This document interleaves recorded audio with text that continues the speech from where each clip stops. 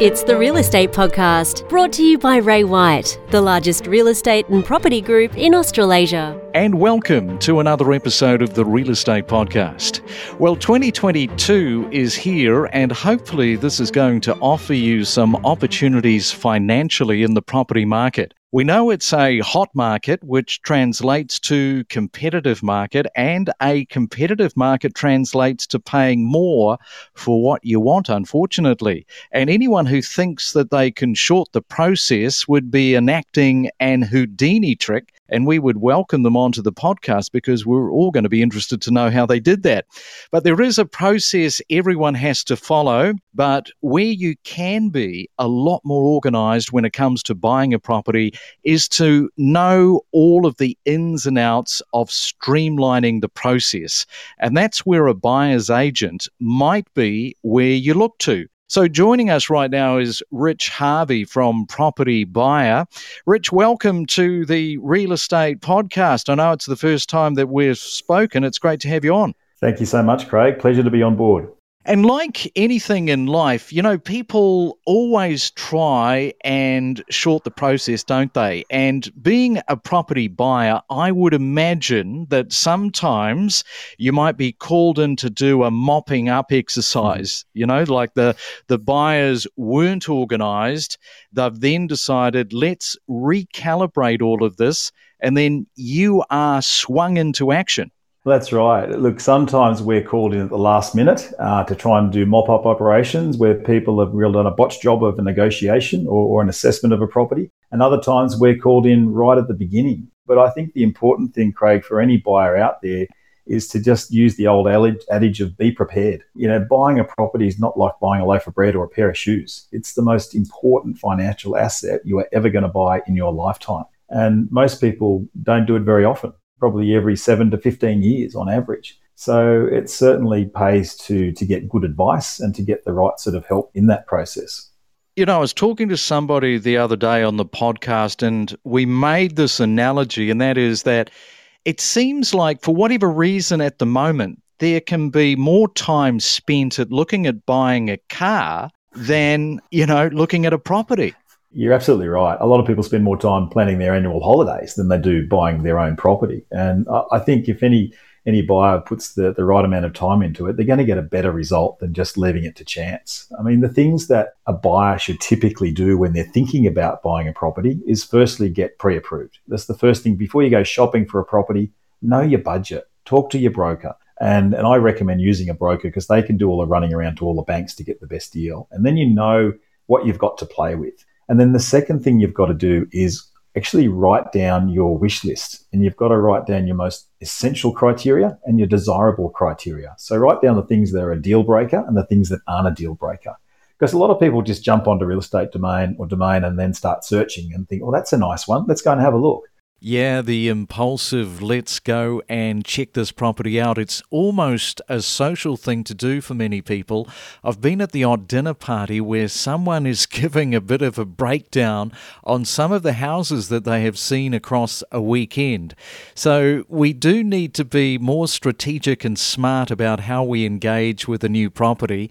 So what's the first step buyers should do? So first step is get your finance, organise your what we call the property brief. And then what I do for our clients is we prepare what's called a suburb profile report. We give them some information on properties that have recently transacted literally in the last 2 to 3 months. So you've got like a benchmark of what your budget can actually afford to buy. And that way, then you're comparing like with like. You're going in fully armed to know what you can actually afford to buy. And then the buyer needs to then start, you know, wearing out the shoe leather, calling the agents, actually visiting the open homes. And that's an arduous process. And can I tell you, Craig, this year, a lot of buyers have got what we call serious buyer fatigue.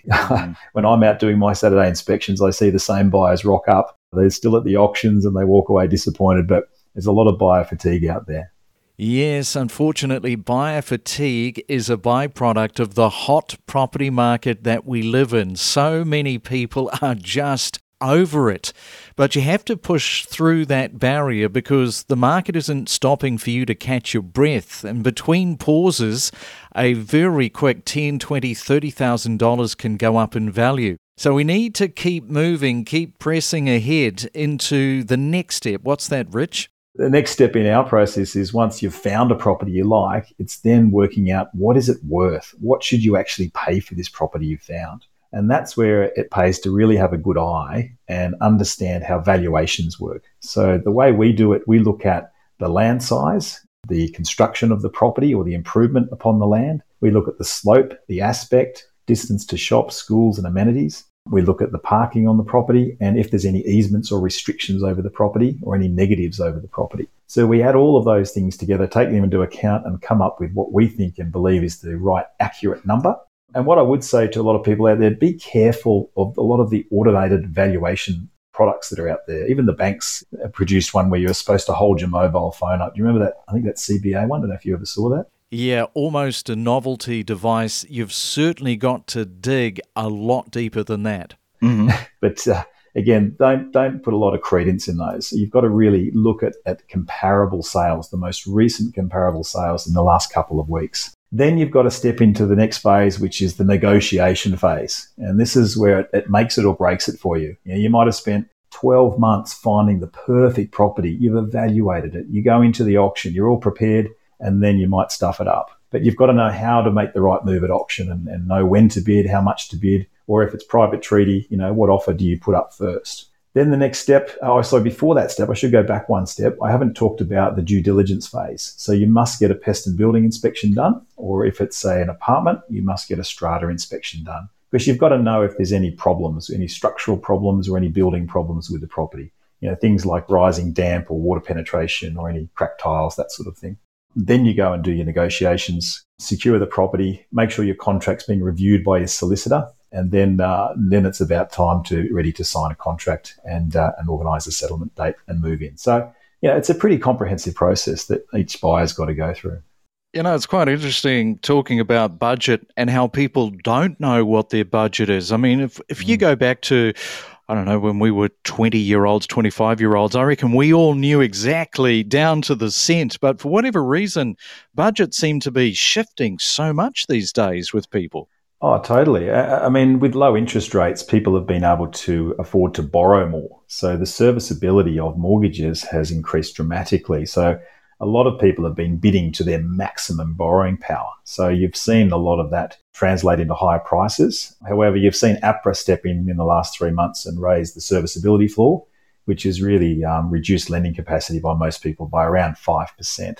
But I'm trying to encourage my sons to save for a deposit at the moment. Anyone out there, it is a matter of being persistent and saving as much as you can and shopping around to find the best lender that'll give you the right amount of money to get into the market. Hey, Rich, great to talk to you today, offering up some sound advice around the property buyer's space. And thank you so much for coming on to the Real Estate Podcast. My pleasure, Craig. Anytime. Happy to help out. We connect you to the best real estate information across Australia. The Real Estate Podcast.